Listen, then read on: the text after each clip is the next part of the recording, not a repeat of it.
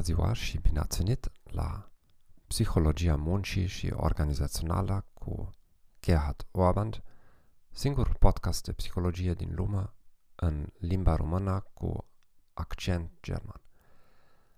Astăzi vom vorbi despre modelul dezechilibrului între efort și recompensă. Modelul lui Johannes Sigrist de la Universitatea din Düsseldorf, Germania, explică de ce anumiți angajați vor simți stresul.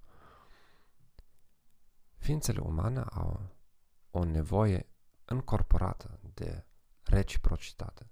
Acest lucru este evident în multe norme sociale. Același lucru este valabil și pentru situația muncii.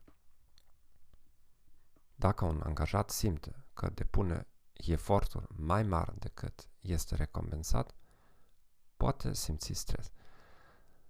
Dacă acest dezechilibru este menținut pentru perioade mai lungi de timp, stresul se poate transforma în boli cardiovasculare.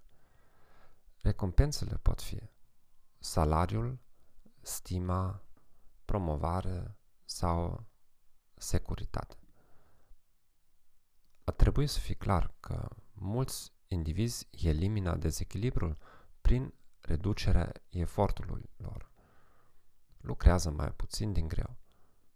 Petrec mai mult timp de lucru navigând pe internet sau vorbind în jurul mașinii de cafea. Ei nu verifică calitatea muncilor. Sunt mai puțin atenți și mai puțin prietenoși cu clienții. Arată mai puțină inițiativă și nu raportează probleme sau riscuri. Angajații își pot crește recompensele furând de la companie, folosind resursele companiei, cum ar fi notebook-uri sau mașini, pentru utilizarea lor privată.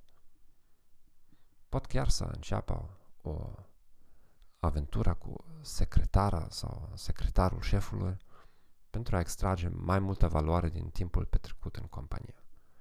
Cu toate acestea, unele persoane mențin dezechilibrul din următoarele motive. Dacă nu este disponibilă o alternativă, dacă dezechilibrul este acceptat din motive strategice și dacă persoana are un tipar motivațional de supraangajament.